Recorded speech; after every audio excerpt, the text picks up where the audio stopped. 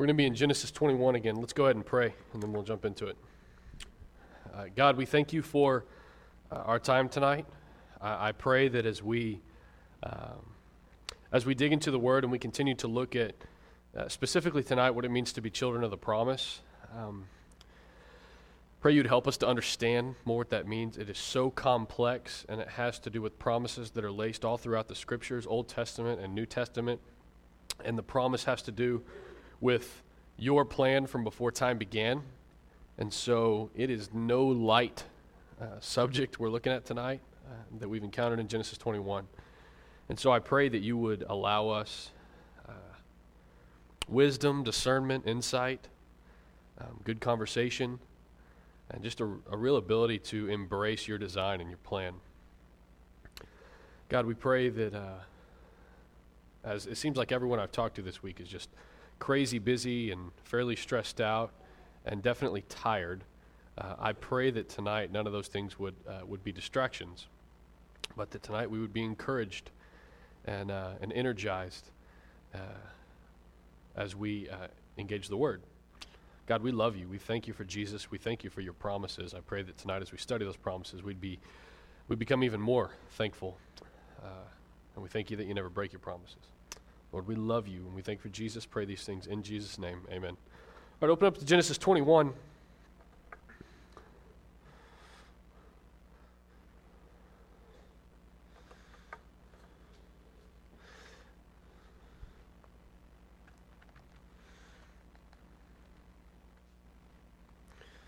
Beginning. In Genesis 21, is it 20? No, it's 21.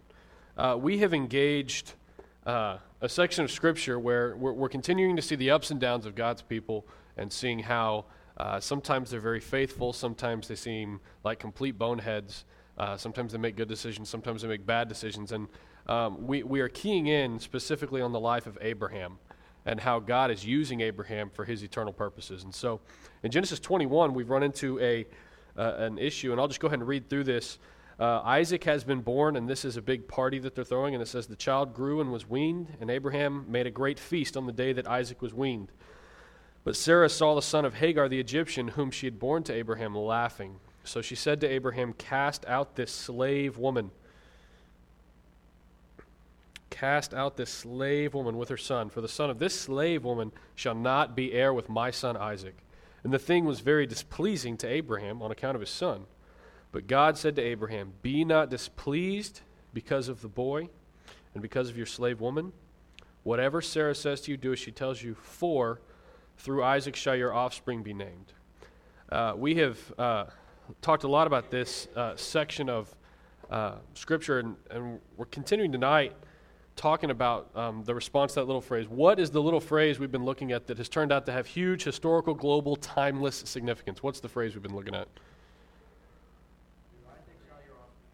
Through Isaac shall your offspring be named. It's the first time we engage it. It's something that's very important through all the Old Testament and in the New Testament, the book of Romans. It's really drawn out. But that little phrase that's used here, God is saying, do what your wife says, because this is part of my plan, not because I'm scared of her, but because this is part of my plan. Do what she says, because through Isaac shall your offspring be named. And so what are the three different responses to this that we have looked at? There were three responses to this phrase. You could probably just guess what one of them is and you'd be right. So. Yes. And where did they come up with that? The Muslim response is through Ishmael. Where did that come from? Yes. What, do you see Muhammad? That was very good. That was so well said. Through Muhammad, who went into a trance-like state, said he received a word from the angel Gabriel from the Lord, and said that, in fact, it is Ishmael and not Isaac. And so that would be looking at what God says through Isaac your offspring being named and saying, no, it's the total opposite. That's not true. So that's the first response. What was the second response?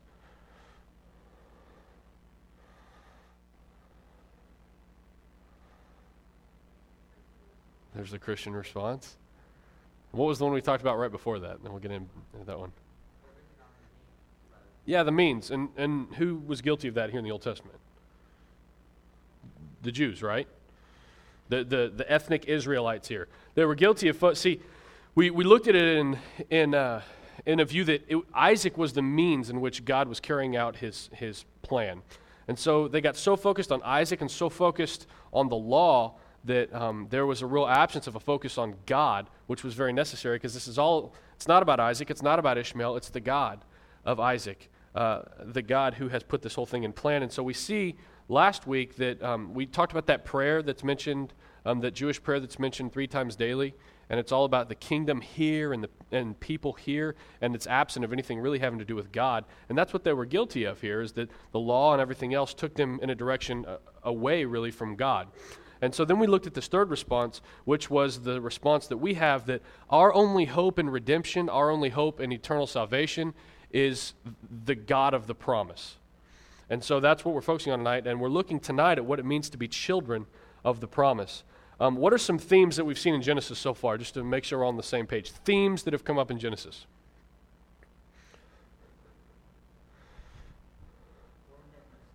Bonehead mistakes. Any other themes? Is that it? Faith. God has a plan. What else? What's the theme about shelving the plan? Yeah, it never works out well. Anytime you take God's plan, one, he has a plan. Two, when you take that plan and you shelve it, it never works out well. These are these themes that we're seeing.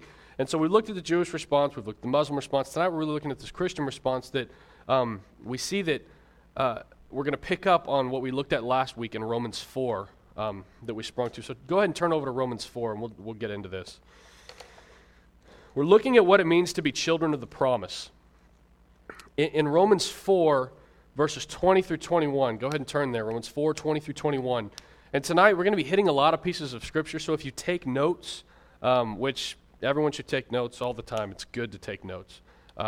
Even if it's a Bible study, if it's a sermon, whatever, take notes. If you're taking notes, which now if you're not, you should feel guilty, write down a lot of these verses, because they're things that we need to go back to, because they're things that we really need to become acquainted with. That's what we're looking at tonight. So Romans 4, 20 through 21 says about Abraham, no distrust made him waver concerning the promise of God, but he grew strong in his faith as he gave glory to God, fully convinced that God was able to do what he had promised. Now, as those who are heirs of Abraham, children of the promise, we should see how Abraham lived here. And so we see no distrust made him waver concerning the promise of God. He grew strong in his faith as he gave glory to God, fully convinced that God was able to do what he had promised. Turn just a page over, I think, 2 pages over, the page over, to Romans 9. Carefully turn to Romans 9, verses 6 through 8. We see here that Paul has just said he has anguish, unceasing anguish and sorrow in his heart because of his Israelite kinsmen who don't believe rightly, who are cut off from God. And here we see in Romans 9, verses 6 through 8, it says, but it is not as though the word of God has failed, for not all who are descended from Israel belong to Israel. And not all are children of Abraham because they are his offspring, but, here we see the phrase again, through Isaac shall your offspring be named. This means that it is not the children of the flesh who are the children of God, but the children of the promise are counted as offspring. And that's our focus tonight. What in the world does it mean to be children of the promise? So, taking these two sections of Scripture into account, you can flip back and forth looking at them. Romans 4, 20 through 21, Romans 9, 6 through 8. What does it mean to grow strong in faith? Just use the Scripture to answer the question.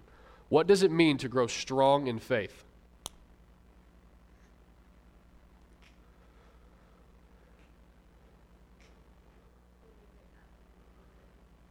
Yeah, to believe that God is going to do what he says he's going to do. And what's another way of saying what he says he's going to do? His what? His will, his promise. Yes, okay. Now, is it enough to be somewhat convinced that God is able to do what he promised? This is one of those stupid questions. No, it's not enough to be somewhat convinced. It says be fully convinced. It says, no distrust made him waver concerning the promise of God, but he grew strong in his faith as he gave glory to God, fully convinced that God was able to do what he had promised. Now, who are counted as Abraham's offspring in this section?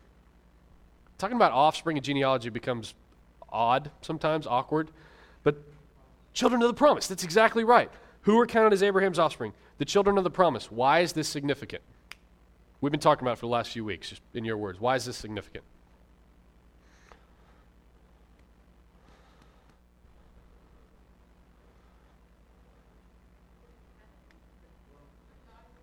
Yes. Yes. Yes, we have to understand it's through Isaac. And it's Isaac, it's not a matter of it's Isaac in the flesh, it's a matter of the promise was through Isaac. So we're tracing through Isaac as that vehicle back to the promise of God. And this is significant. A side note here, the point is it's safe to say that being the offspring of Abraham is a big deal. Anyone who believes Abraham existed and sees the life of Abraham knows that it's a very significant thing to be the offspring of Abraham. I was reading this week, and I did not know this. Even the Rastafarians, are we all familiar with the Rastafarians? Okay, very familiar, I'm sure. Even the Rastafarians make the point, they feel that Africa, particularly Ethiopia, is the true Zion, and that they're the true children of Israel. So I'm sitting here reading all this thinking, man, everyone, Isaac, man, they want to be the children of Abraham. Ishmael, the Muslims, they want to be the children of Abraham. I was like, even the Rastafarians, they want to be the children of Abraham, believing they're the true Israel. They just believe that Africa and Ethiopia are the true Zion. So it's safe to say, anyway, that was a total side note. It just blew me away when I read that it's a big deal to be the offspring of Abraham because of the promises and the covenant associated with that, because it all leads to God. Now, the offspring of Abraham are the children of the promise. We're getting at that tonight. The offspring of Abraham, the true offspring of Abraham, true Israelites, are the children of the promise. Now tell me this, what fuels the children of the promise? What fuels as the children of the promise are living? Again, children of the promise, everyone in this room, hopefully children of the promise. What fuels the children of the promise in daily life, daily decisions, going through hardship, whatever? What fuels the children of the promise? Yeah, God's plan being acted out, which he communicates through what? Holy Spirit and His promises. Yeah, that's a big deal. Here, the children of God are fueled by the promises of God. If we're children of the promise, we are fueled by the promises of God. So we must ask ourselves, as we've read these pieces of Scripture before, we ask ourselves, do we waver concerning the promises of God? And like in Genesis 18:4, what would our answer be to God's question that He poses? He says, is anything too hard for our Lord? There's a church in town that has signs everywhere that says, nothing is too hard for God. I totally agree. I just want you to know that. I totally agree. They're everywhere. I saw a front yard that had like all these, running for office signs in it, and then it had a little sign that said, nothing's too hard for God.org or whatever it was. They're everywhere. And I was thinking about this because the whole point here in Genesis 18 is God says, is anything too hard for the Lord? Do we really trust His promises? Do we waver concerning the promises? Our God is great and there's no other like Him. Turn to Isaiah 46, verses 9 through 10. This verse is huge. Isaiah 46,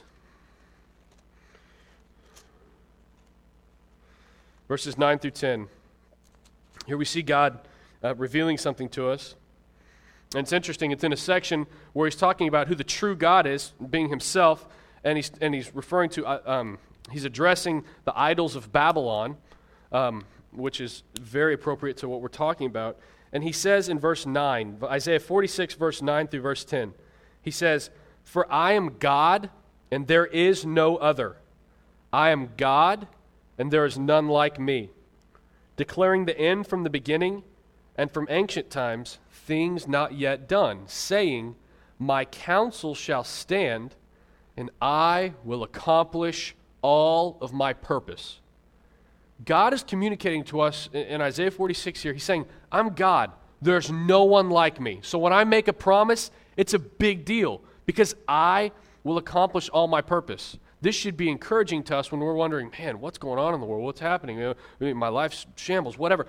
God says, I will accomplish all of my purpose. Nothing will unseat him. Nothing will make him change his mind. Nothing will make him reevaluate his purpose as it existed from declaring the end from the beginning and from ancient times, things not yet done. He exists outside of time. And he's saying my purposes existed outside of time. So your existence is within the realm of time. But my purpose existed before that existed. And I'm God, and there's none like me. He's over all other kings. He's over all rulers. And in the story of the Exodus, it's interesting. We see a contrast, a purposeful contrast between Pharaoh and God. It was funny because this really came to real fruition for me when we were working with the kids over at the park. I just won't ever forget it. It was cool because when we were doing the family summer club stuff over at the park, and we're looking at the Exodus story, we're looking at Pharaoh, we're looking at God, these contrasts that were drawn were amazing because Pharaoh continues to make promises. Over and over again, Pharaoh would make promises, and he would break them. While God, who's like no other, and there's none like him, always keeps his promises. As the kids left that week, at least in my little small group, the main thing that we focused on was God always keeps his promises. It's a big deal. He's not like kings of earth and lowercase k kings. He is the King of kings. God will accomplish all of his purposes. Here's the deal. His purposes are revealed in his promises. This is why being a child of the promise is important. God's purposes, what he's going to do, what he is certain to accomplish, are revealed in what he promises his children. So the big question that we have to ask are, as children of the promise who are fueled by the promises of God, what are the promises of God? What are they? Like really, are we familiar with them, is what I'm getting at. If I was to give you a sheet of paper and say, please write out the promises of God that you know, what would you write? What would come up? This is something we have to be serious about. We have to be realistic about the promises of God, because this is the thing. As children of the promise, it is very backwards to say that we're fueled by the promises of God and then reveal that we're not even familiar with the promises of God. Does that make sense? As children of God, children of the promise, it's totally backwards and totally hypocritical for us to say, I am fueled at the fact that I have a God who keeps his promises, and those promises fuel me as a child of God. And if someone would say, what are the promises? If we don't know, that's totally backwards. It's backwards if we're not familiar with the promises of God. And if we do not take the time to become familiar with the promises of God and how the children of the promise are supposed to live, what we're really revealing is that we're not all that interested in the God of the promises. It's just talk. It's just empty words. It's silly. It's foolishness. If we don't know what God's promises are, it's interesting, we're not much different than the Jews and what they were guilty of with the law. They were all about the law, all about what was going on with the law, the effects of the law, what they thought the law was accomplishing, and what they revealed was there was not as much interest in the God who put these things in place. And that's what the law revealed. It revealed our sin. It revealed our weakness. We're no different if we talk about these promises of God and the plan of God and the will of God and the purposes of God. We're no different and we're no less guilty than they were if we have no clue what we're actually talking about, the substance of it. We do that a lot. Like we talk about God's love. Like God is so loving. What does that mean? Can you give examples of God's love? Can you take me to Scripture and show me what his love does? How did he show his love? In what people was his love communicated through? Was his love communicated through? That's probably not right. But this picture that we must actually know what we're talking about. Sometimes as Christians, we're guilty of talking in big themes. Does that make sense? I'm really wanting to get to the heart of the matter that when we're communicating with a lost world, they don't care about just themes and concepts. There's real promises, and these promises really fuel the children of the promise. And so I want us to become familiar with them more and more. Interestingly, this is interesting. I was thinking about this afternoon. Any counseling that I've done, any counsel that I've provided for someone, usually if someone's, maybe it's a crisis situation, maybe it's a big decision that someone's working through, and they come for some kind of counsel or whatever, usually counseling consists of just reminding someone what God's promises are, in large part. When someone comes and says, what about this? What should I do this? You remind them of God's plan, God's purpose, God's will, as he has communicated it through his promises, through the promised child of Isaac, and you remind them of that, further reminding them that he will accomplish all of his purposes. And I've also found that when I, myself, need counsel, when I'm in a situation where I'm not sure what to do, I'm not sure what direction to go, or it feels like a crisis, I feel like the world's caving in around me, maybe I'm battling depression, whatever it might be, I found that when I'm in that place, it's almost inevitable that I'm needing someone to remind me of God's promises. I'm needing someone to remind me that God is still on his throne, that God has a purpose that has existed from before time, and it exists outside of time, and he will accomplish all of his purpose. In 2 Peter 1:13, when we do that, when we tell someone God's promises, when someone needs counsel, needs encouragement, needs direction, and we remind them of the promises of God, it says in 2 Peter, that's called stirring one another up by way of reminder. That's something that the people of God do. The people of God are a people who stir one another up by way of reminder. Now, you can see the problem that comes in. If we don't know God's promises, how do we stir one another up by way of reminder? What encouragement do we have? Have you ever seen someone give really horrible encouragement? Like someone's having just a meltdown, having a hard time, and you chuck them on the shoulder and just keep your head up, man. It's okay. It's all going to be good. That's horrible encouragement. If that's all you got for someone, just keep your mouth shut. That's not good. Now, however, if you know promises of God, that's great encouragement. That's great counsel, and that's great guiding, great wisdom, insight. Turn to that 2 Peter passage, 2 Peter 1.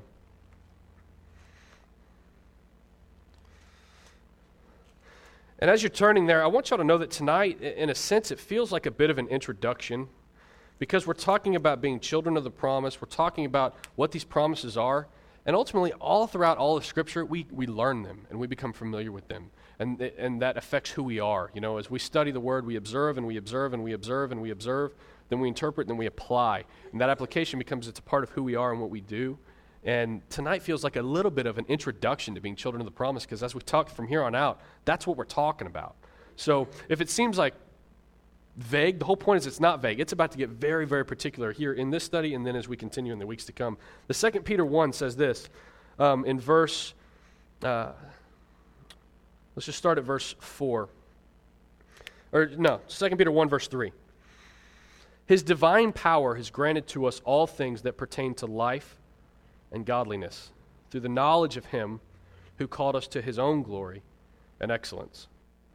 We could spend all night picking that phrase apart. I'll read it again. His divine power has granted to us all, children of the promise, to us all things that pertain to life and godliness, through the knowledge of him who called us to his own glory and excellence, by which he has granted to us his precious and very great promises, so that through them you may become partakers of the divine nature, having escaped from the corruption that is in the world because of sinful desire. For this reason, because of the promises that he's given us, for this reason, make every effort to supplement your faith with virtue, virtue with knowledge, knowledge with self-control, self-control with steadfastness, steadfastness with godliness, and godliness with brotherly affection, and brotherly affection with love. For if these qualities are yours and are increasing, they keep you from being ineffective or unfruitful in the knowledge of our Lord Jesus Christ. For whoever lacks these qualities is so nearsighted that he is blind, having forgotten that he was cleansed from his former sins. Therefore, brothers, be all the more diligent to make your calling and election sure. For if you practice these qualities, you will never fall. For in this way there will be richly provided for you an entrance into the eternal kingdom of our Lord and Savior Jesus Christ. Therefore, I intend always to remind you of these qualities, though you know them and are established in the truth that you have. I think it right, as long as I am in this body, to stir you up by way of reminder. The points that we're seeing here in verse 4, it tells us that it's through God's promises. Again, as children of the promise, when we see anything in Scripture about God's promises, we need to grab onto it, hold on to it, try and understand it, try and figure out what he's communicating, what he wants us to know through it, and go with it. So that's what we're going to do here. 2 Peter 1, verse 4 tells us that it's through his promises, through God's promises, which we can trace all the way back through Isaac, because he's the child of the promise, that it's through his promises that we will become partakers of the divine nature. What does that mean? Does anybody have thoughts? Let's just talk that out. Partakers of the divine nature. Put that in your own words. Because these are the things we're holding on to. And if we can't, understand them, there's no point in even moving to the next one. Partakers of the divine nature. Yeah? And how would that affect us? Yeah, developing holiness. And what is holiness? Becoming Christ-like? Co-heirs with Christ, yes. Partakers of the divine nature. Why is it divine? What's the opposite of the divine nature? Yeah, the flesh, sinful, worldly nature. Partakers of the divine nature is a whole nother thing altogether. And so we're seeing co-heirs with Christ, partakers of the divine nature, holiness, set apart, Christ-like. And it's how does that happen? Through what? The promise. Yes. Usually that's going to be the answer. From all the questions that I ask from here on out, the promise is the answer. God, Jesus, church, deacons, I don't know. It also says that through his promises that we have escaped the corruption. What's that? Yes, the corrosive nature of sin. Did anyone else escape corruption? Big figures. We'll come back to that. Escaping corruption. Delivery from sin. Sin is something that it will rule over us, and the only way for it not to rule over us and for it not to totally kill us and lead to eternal death is what? Jesus. Yes, Sunday school answer. Beautiful. Okay, and so it's because of these promises also that we're to make every effort to supplement our faith. What does it mean to supplement our faith? Are we adding to our faith? Feed it? Are we making it better? Strengthen? We're not making it better. Like when we supplement our faith, we're not saying, God's given me faith, and what I will do is that faith is not good enough, so I'll supplement it with virtue and knowledge and self-control, all these things. No. To supplement our faith, here what we're seeing is that we're to make, it says, make every effort for these things to happen. And it's interesting because, for instance, what is self-control? How's that defined in Galatians? A fruit of the what? Fruit of the Spirit. So this is what God is doing, and so as God has done this, it's through his promise that we're to make every effort to supplement our faith with all these things, virtue, knowledge, self-control, steadfastness, godliness, brotherly affection. If these qualities are yours and are increasing, that's part of the supplementing. They're increasing. You're growing in those things. You're not doing something outside of faith. It's part of the faithfulness. They keep you from being ineffective or unfruitful in the knowledge of our Lord Jesus Christ. As children of the promise, we're not designed to be ineffective and unfruitful. And so it's the very promise that comes from God that we cling to, that fuels our lives, that would make us make every effort to supplement our faith. And then in verse 12, Peter stirs us up by way of reminder of these qualities. He tells us all these things that are birthed from the promises. So in fact, he's reminding us of the promise and not just the qualities. Does that make sense? All those things, self-control, virtue, knowledge, brotherly affection, we trace those back through the promise, and anything we bring back to the promise leads to who? God. That's really important. It's not just about the promise. It's not just about Isaac. It's not just about Ishmael. It's not just about the law. It's all about God. So, he's reminding us of the promises. So I want to look at a few more examples of guys who are going to share the gospel, and it's all about promises. It's all about God's promises that we should be very, very familiar with. Turn to Acts chapter 7. Acts is really just full of examples.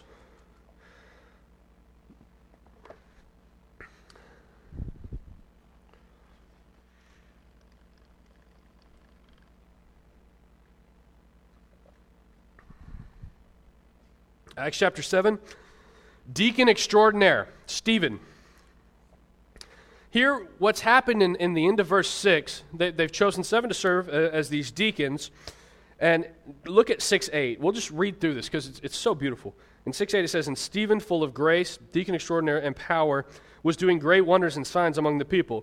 Then some of those who belonged to the synagogue of the freedmen, as it was called, and of the Cyrenians, of the Alexandrians, and of those from Cilicia and Asia, rose up and disputed with Stephen." So they didn't agree with what Stephen was doing and the things he was saying, the things he was doing, the wonders, the signs. But they could not withstand the wisdom and the spirit with which he was speaking. Now, what can we trace the wisdom that he has and the spirit that he has back to?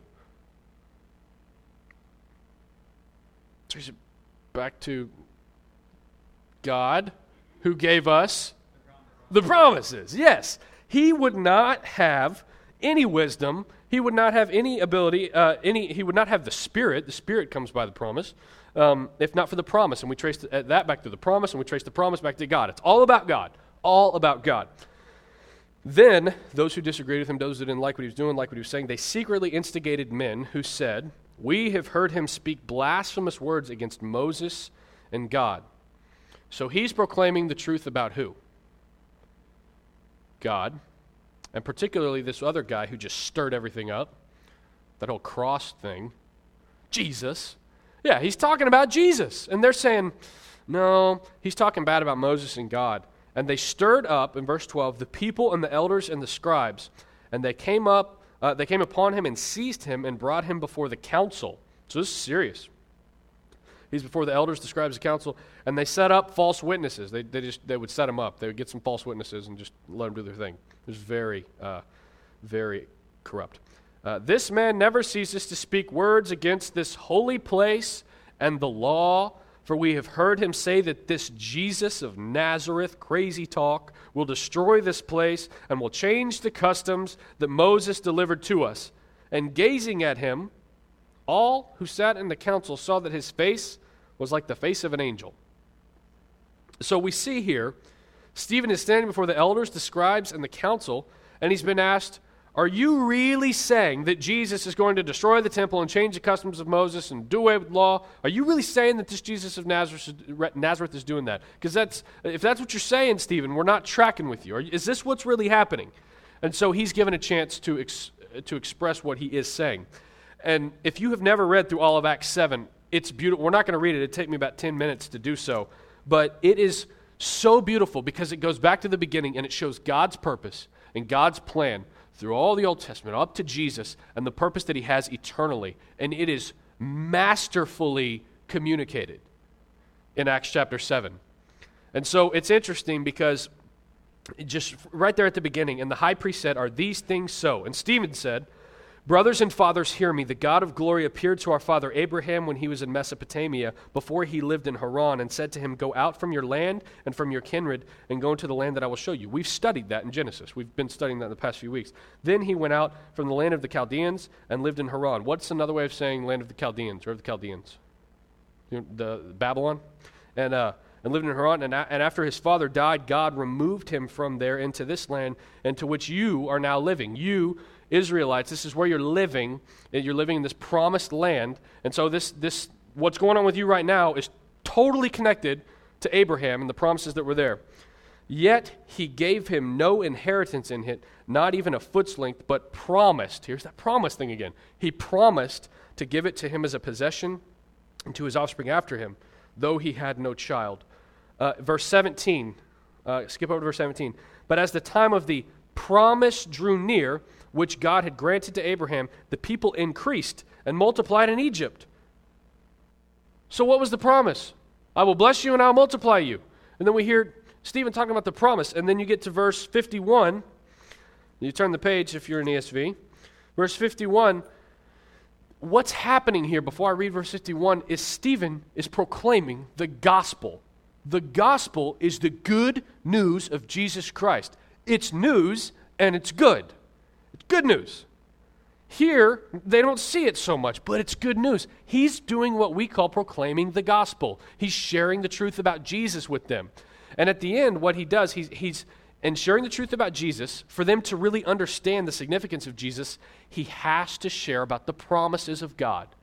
You cannot understand the significance of Jesus apart from the promises of God. Specifically, the promises through Abraham, through Isaac, 14 generations, 14 more generations, 14 more generations, we get to Jesus. We cannot remove the promises of God from the truth about Jesus. So if we want to have any understanding of the gospel, the good news of Jesus whatsoever, we must be familiar with these promises. Verse 51, you stiff-necked people, uncircumcised in heart and ears, which was the point, you always resist the Holy Spirit. As your fathers did, so do you. Which of the prophets did not your fathers persecute? And they killed those who announced beforehand the coming of the righteous one. capitalized, whom you have now betrayed and murdered. They're talking about Jesus. You who received the law as delivered by angels and did not keep it. This is him sharing the gospel. Verse 51, Stephen cuts to the heart of the matter, that they were so focused on the flesh, they were so focused on the law, that they betrayed and murdered the child of the promise, Jesus. Turn to, keep your finger right there in Acts, and just turn over to Matthew 1. It's not a stretch to try and connect Jesus to Abraham and the promises. It's very clear in Scripture. This is Matthew chapter 1, the beginning of the gospel, the good news, the proclamation of Jesus. And it says in verse 1, the book of the genealogy of Jesus Christ, the son of David, the son of who? Abraham. It is necessary, if we're going to grasp the gospel at all, to understand Jesus is son of Abraham. And these promises that are equated to Abraham and Isaac have everything to do with our life in Christ as children of the promise. So he says, you stiff-necked people, you murdered the people who talked about Jesus. When Jesus got here, you were so involved with the law and the flesh that you murdered the child of the promise, Jesus. You betrayed him and you murdered him. And it's pretty obvious what's going to happen to Stephen. I mean, he's like painting his own, he's kind of drawing out his own ending. It's kind of like you murdered the people who talked about Jesus beforehand, you murdered Jesus, and I'm here talking to you about Jesus right now after the fact. And what happens? They kill him. It says, now when they heard these things, they were enraged, they ground their teeth at him. But he, full of the Holy Spirit, gazed into heaven, saw the glory of God, and Jesus standing at the right hand of God. And he said, behold, I see the heavens opened, and the Son of Man standing at the right hand of God. But they cried out with a loud voice and stopped their ears and rushed together at him. Then they cast him out of the city and stoned him. And the witnesses laid down their garments at the feet of a young man named Saul. And as they were stoning Stephen, he called out, Lord Jesus, receive my spirit. And falling to his knees, stones flying, hitting him because he's telling the beautiful truth about the gospel of Jesus Christ. He falls to his knees as the stones are hitting him, cries out with a loud voice, Lord, do not hold this sin against them. And when he said this, he fell asleep. He died. He passed away. But not eternal death. He has eternal life, not eternal death. So it says he fell asleep. Now, I want us to see he's sharing the truth of the gospel before the scribes, before the elders, before the council. It's very important. And in sharing the truth of the gospel, he must connect this mindset of these Jews to the promises that were to Abraham and to Isaac. They had to see the promises because they had to see those promises fulfilled in Jesus. Now, it's interesting. Who was the guy that approved of it? Saul, right? Now, in Acts 9, it's interesting, just a little bit over, Acts chapter 9, Saul is wanting to bring back from the synagogues of Damascus. Like, in the synagogues, there's this talk about Jesus, and that's a problem. And Saul, who is not buying into this crazy Jesus talk, is wanting to go to the synagogues in Damascus. He got permission from the authorities to go to the synagogues in Damascus, and any others like Stephen who believe this crazy talk about Jesus, being the fulfillment of the promises to Abraham, he wanted to bind them and bring them back. Verses 3 through 16 say, now he went on his way, he approached Damascus, and suddenly a light from heaven flashed around him, and falling to the ground, he heard a voice saying to him, Saul, Saul, why are you persecuting me? And he said, who are you, Lord? And he said, I am Jesus. It's all about Jesus. I am Jesus, whom you are persecuting. But rise and enter the city, and you will be told what you're to do. The men who were traveling with him stood speechless. It goes on to say that he went, a guy named Ananias went, because the Lord Jesus told Ananias, go, for Saul at this point is a chosen instrument of mine to carry my name before the Gentiles and kings of the children of Israel. For I will show him how much he must suffer for the sake of my name. It's so interesting because he's wanting to bring back these crazy talk people of Jesus. He's struck blind on his way, and he hears a voice that says, guess who? Jesus. Yeah, that's right. I'm not dead. I'm alive. And I'm here striking you blind because you're persecuting me. This is huge. Like, this isn't a fairy tale. A lot of times we see, someone on a road being struck blind. We see it as like a fairy tale in a far, far away land long, long ago. It's not a fairy tale. It really happened. Jesus, who was not dead, came to Paul, who was a persecutor of people who believed that the promises were fulfilled in Jesus, and said, Saul, what are you doing? Why are you persecuting me? And he knows it's the Lord. He says, who are you, Lord? And he says, oh, who are you, Lord? Jesus. This is like a bad game of lights out, guess who? Jesus. It's going to be terrifying to Saul. In verse 15, interestingly, now Saul's going to be an instrument in communicating the promises. Saul is going to be an instrument in communicating the promises that are fulfilled in Jesus. It has everything to do with Jesus. And verse 20 through 22, look at this. Just right after that. And immediately, he didn't waste any time, kind of like Abraham, waking up early in the morning to be obedient. Immediately, he proclaimed Jesus in the synagogues, the very synagogues that he was going to collect the crazy Jesus talk people. Immediately, he's proclaiming Jesus in the synagogue, saying, he is the Son of God. Trust me, he struck me blind, I promise. He's the Son of God. He's not dead. I heard his voice. It's crazy. And now I can see, now I'm talking about him. He's the Son of God. And all who heard him were amazed and said, is not this the man who made havoc in Jerusalem of those who called upon this name, Jesus, that he's proclaiming? And has he not come here for this purpose, to bring them bound before the chief priests? But Saul increased all the more in strength and confounded the Jews who lived in Damascus by proving that Jesus was the Christ. You skip ahead to chapter 13 in the same book of Acts, and we see Paul and Saul, at this still point, he gets a name change here in the midst of everything, Paul and Barnabas in chapter 13. So now Jesus has said, oh yeah, the promises are fulfilled in me. I'm not dead. I'm very much alive, and I'm going to use you as an instrument to communicate the promises that are fulfilled in me, Jesus. You skip to chapter 13, Paul and Barnabas are going from one synagogue to the other, telling people about Jesus. It's interesting because all we ever hear about Barnabas, he gets a bad rap. We hear that he just disagreed with Paul and they split ways. We don't know anything else about Barnabas. And I was reading today, I was like, man, he communicated some really great stuff with Paul. And so it says in verses 23 through 33 in chapter 13, it says, it's beautiful. He's talking about the king, man of the tribe of Benjamin, and when he had removed him, he raised up David to be the king, of whom testified and said, I found in David, the son of Jesse, a man after my own heart who will do all my will. Of this man's offspring, God has brought to Israel a Savior, Jesus, as he promised. The promise has everything to do with Jesus. And so here in 23 through 33, verse 23, Jesus is who was actually promised. And go back to the beginning. Go back to in Genesis when God says, I will bless you, I will multiply you. It's through Isaac that your offspring shall be named. That promise was Jesus. It's all about Jesus. And so from here on out, anytime we see Israel, anytime we see the promises of God, the covenants, all these different things, the life of Moses, it's all about Jesus. That's who was actually promised here. Verse 23, Jesus was actually promised. And then he goes on to say, before his coming, John had proclaimed a baptism of repentance to all the people of Israel. And as John was finishing his course, he said, what do you suppose that I am? I'm not he. No, but behold, after me one is coming, Jesus, the sandals of whose feet I am not worthy to untie. Brothers, sons of the family of Abraham. He's going right back to it. He's saying this gospel is all about you. And let's go back to Abraham, the people of Israel, the children of the promise. And those among you who fear God, to us has been sent the message of this salvation, these promises, this salvation. For those who live in Jerusalem and their rulers, because they did not recognize him nor understand the utterances of the prophets, which are read every Sabbath, fulfilled them by condemning him. So he's saying every Sabbath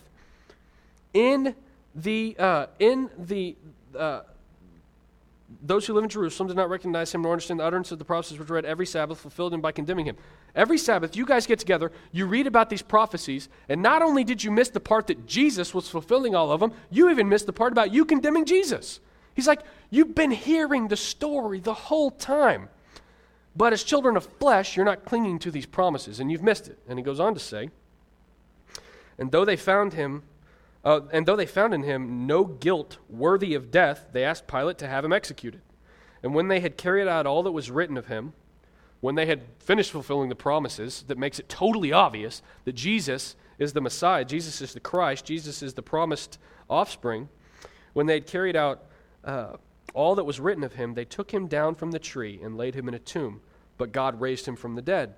And for many days, this is what gets me. People are like, oh, there's no way that really happened. It's just a conspiracy theory.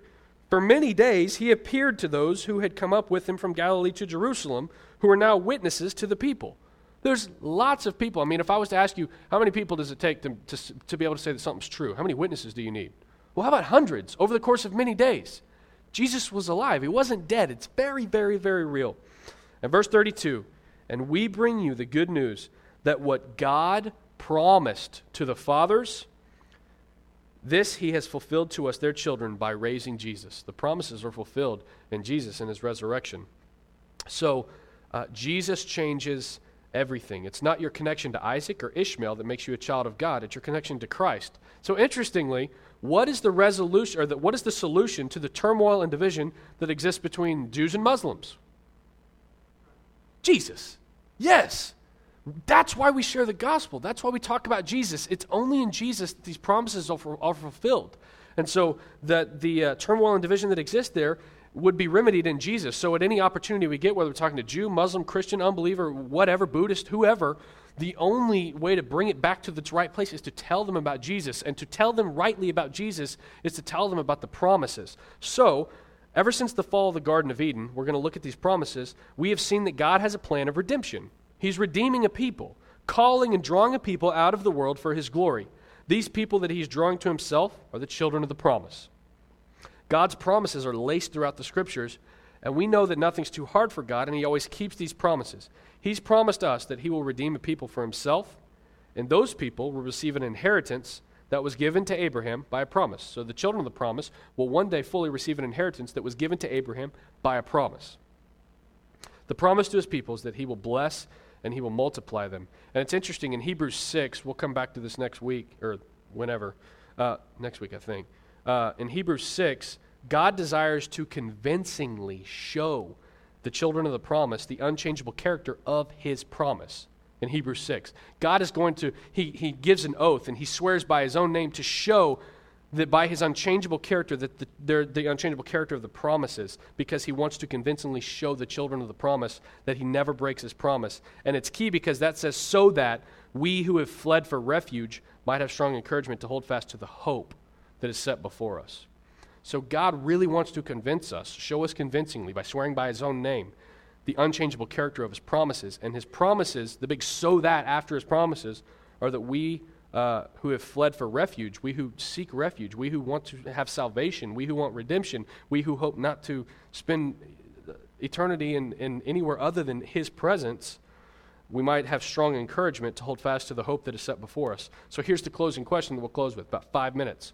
What is the hope that's set before us? These promises are leading us to this hope. He's encouraging us with these promises so that we might be strongly encouraged to hold fast to the hope that's set before us. So what's the hope that's set before us? Turn to 2 Peter 3:13. We're going to look at a couple different verses here in just a couple minutes. 2 Peter, we're looking at our hope. We're looking at these promises. And 2 Peter 3:13 says this. So we'll just look at each verse and what is the hope? What's the promise? But according to his promise, which we can trace all the way back to Isaac, all the way back to Abraham, to God, but according to his promise, we're waiting for new heavens and a new earth in which righteousness dwells. So what's the hope that's set before us according to the promise? New heavens and new earth. That's a big deal.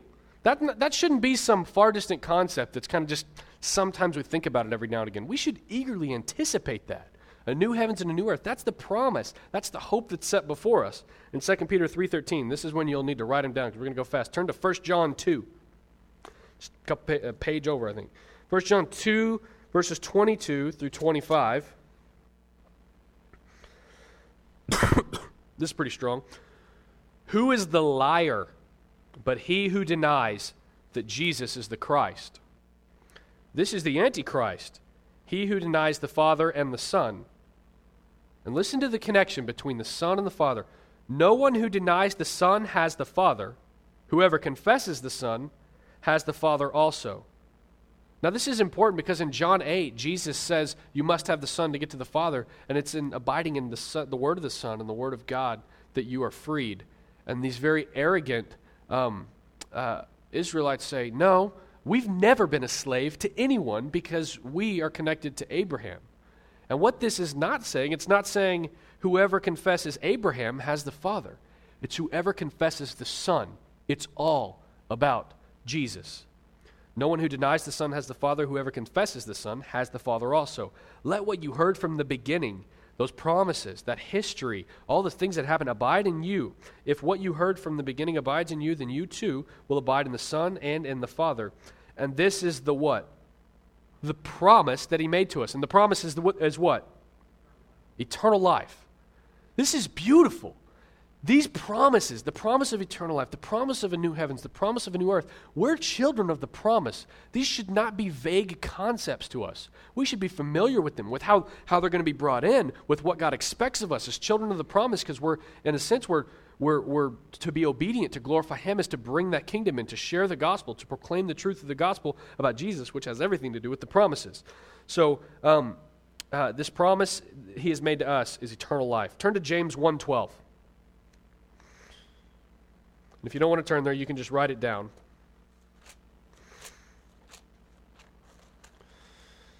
James 1:12, Brad has been preaching on this, and it's another reminder that this is all very connected, and it's all connected in Jesus. It says, "Blessed is the man who remains steadfast under trial, for when he has stood the test, he will receive the crown of life, which God has promised to those who love Him." So to those who love Him, what is the promise?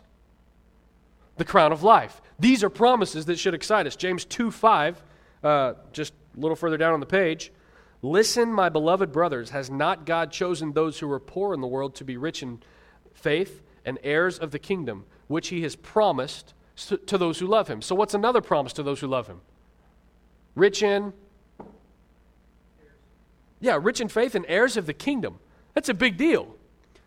So in closing, what I'm wanting us to see here is that as we continue in our study of Genesis and other parts of our Old Testament, we will encounter people and events. This is where I was saying it kind of feels like we're just jumping into this. We're just starting to talk about what it means to be a child of the promise, because we got a lot to learn. And to be honest with you, it's not until these last probably 5 years I've really began to study my Old Testament, and I felt even foolish trying to teach this tonight, because I was like, man, I'm sharing stuff, but I don't even know what I'm sharing. There's so much more to this. There's so much more to this. I feel like a fool, like I'm pointing to something like, this is great, but there's so much more to this, and we don't have time to talk about it, and I'm not knowledgeable enough to tell you about it, because there's so much more to study in our Old Testament.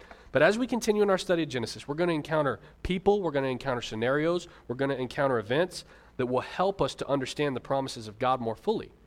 As we look at the life of the remainder of the life of Abraham, the life of Isaac, on in, we'll get into the further parts of Genesis, into the Exodus. We're going to encounter these things so we can understand the promises of God more fully. We should embrace our Old Testaments and familiarize ourselves with the people of Israel so that we might better understand what it means to be children of the promise. Remember, Romans 9 said God spoke to Israel in such a way that every mouth would be stopped and the whole world would be held accountable to Him. We need to be familiar with Israel so that we can better understand what it means to be children of the promise. Romans 15, verse 4. It's a great verse to memorize. Romans 15, verse 4, if you're close there, you can turn over to it. It says, whatever was written in former days, whatever was written in former days, all this that's real important, breathed out word of God, was written for our instruction as children of the promise, that through endurance and through the encouragement of the Scriptures, we might have hope. Again, we just talked about our hope, that unfading crown, that eternal dwelling, the new heavens, the new earth. As we see other children of the promise in different generations, I hope that we can learn from the way they live as sojourners on this earth, knowing that a new heaven and a new earth await. What has been written should give us hope of an unfading crown in the presence of a holy God, in which righteousness dwells, having received eternal life, rich in faith, heirs of the kingdom. These are all promises that we're going to become more and more acquainted with. And it's cool because we see this process of redemption, and it's all has to do with the promises that were given to Isaac, to Abraham and Isaac. And it's cool in Revelation 18 at the end of all this, we hear God saying, come out of her, my people. And He's calling His people out of the world and into an eternal kingdom. And we see this beautiful fulfillment of the promises. And so that goes back to, don't focus on the things of the world. Last week we studied, set your mind on the things above, not on the things of the world. Why? Because Christ has been raised from the dead and is seated at the right hand of God. And so one day we'll hear those words, come out of her, my people, where God is drawing out the finality of those children of the promise, that offspring of Isaac, this offspring of Abraham, who are His people. And again, it just feels like we're just getting into it. I'm really excited about the coming weeks because there's so much more to study in this. And next week in particular, we're going to look at Abraham has an encounter with Abimelech, and we're going to see how particularly a child of the promise deals with frustration, financial burden, unexpected loss, and dealing with authority. It's a really cool picture that we're going to engage there. So are there any questions or thoughts or comments?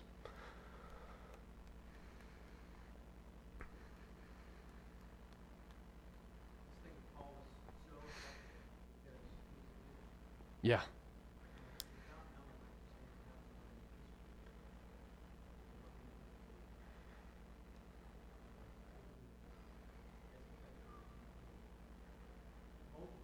Yeah.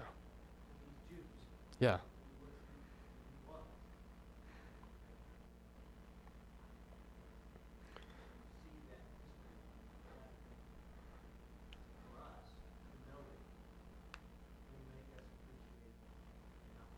Yeah. Yeah. Yeah, if we just jump in at the Jesus part, we think that like the promises begin with him. The promises are fulfilled. So there's all this part before that, like you said, Paul totally got. And I'll be honest, a few years ago when I was reading through the Passover stuff, I was like, oh, a lamb without blemish, no bone broken, fully consumed in his first year. I get it. It has everything to do with Jesus.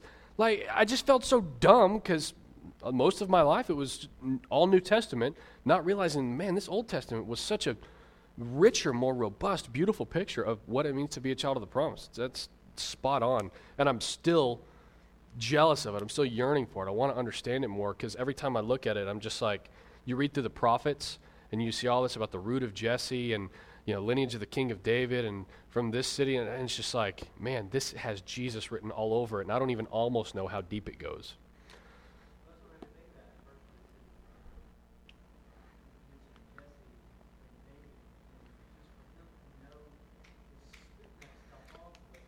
Yeah.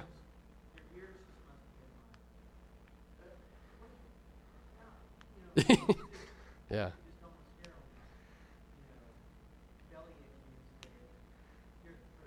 Yeah. I was talking to Ben a couple weeks ago, and I was like, I'm so jealous of that first Jewish individual who heard about Jesus and was like, no way! You got to be kidding me! He's here? That makes perfect sense. Oh, man, I've been learning this my whole life, and I can trace it all the way back and all the way up. I'm so jealous of that first, aha moment, that was ever experienced by the one who had the background and the heritage and the understanding of the Old Testament, and then realizing, oh, Jesus is the beautiful fulfillment of this. And then just that wholehearted, think about what their hearts must have done, just that wholehearted surrender, like, oh, man, that is fuel for a child of the promise. And so for me, I'm like trying to retroact that and say, I believe fully in Jesus. I need not be more convinced, but I know that there's a lot more convincing. There's a lot more understanding that will help me be fueled in that way. Yeah, totally agree with you.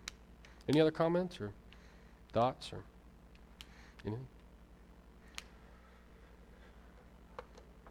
Cool. Well, let's pray. God, we thank you for your word. We thank you for your promises. God, I feel so unfamiliar with them, and we should be very familiar with them. We should be excited about them when we're living in this world as sojourners, as people who are living in tents and know that this is not our home and we're living for a kingdom to come that's eternal. We know that our time here is so fleeting. It's just blink of an eye, in a single breath, it's all going to be gone. And on the big picture, it's just snap of a finger, it was nothing as far as this eternal perspective goes. And so, God, I don't want us to view our time here as nothing necessarily, but I pray that we would view our time here with an eternal kingdom perspective. I pray that every decision we would make rightly, understanding that we're children of the promise and that you have an eternal plan, and that if our decisions and the way that we're acting, talking, using our resources, spending our time, whatever it is, if it doesn't have a kingdom perspective, I pray that we would repent of our sin. God, as we continue to study Genesis, I'm very excited about learning more about what it means to be children of the promise, learning what it means to be your followers, your disciples, and I pray that you would give us wisdom, discernment, insight, all the things that we would not have without you. We pray for that as we continue to study. Lord, I thank you for our time tonight. We thank you for Jesus. We thank you that in Jesus Christ all these promises were fulfilled and realized fully, and that the Old Testament the sacrificial system and the law and all those things that came into play, we know that they were all a tutor, they were all a foreshadowing of realizing Jesus. And it's all about Jesus. And when we see Jesus, we see the promises. We can trace it all back to Isaac and Abraham, and it leads us straight to you. And God, our lives are all about you. They're not about us. They're not about any person here, any person in our lineage or genealogy. We see from this that our faithfulness doesn't have anything necessarily to do. We can't use our dad's faithfulness or Abraham's faithfulness or anyone else's faithfulness or Moses or anyone, but it's about a relationship with Jesus. And so, God, I pray that you would strengthen that in each of us. And as we leave here, I pray that we would continue to share the gospel. I've been so encouraged this week, God, as I've heard about conversations going on at the workplace and at schools and in homes that have everything to do about expressing the truth about Jesus and how it has everything to do with our lives today. It's not some far distant theme that is disconnected from our lives. Lord, we thank you for Jesus. We pray these things in Jesus' name. Amen.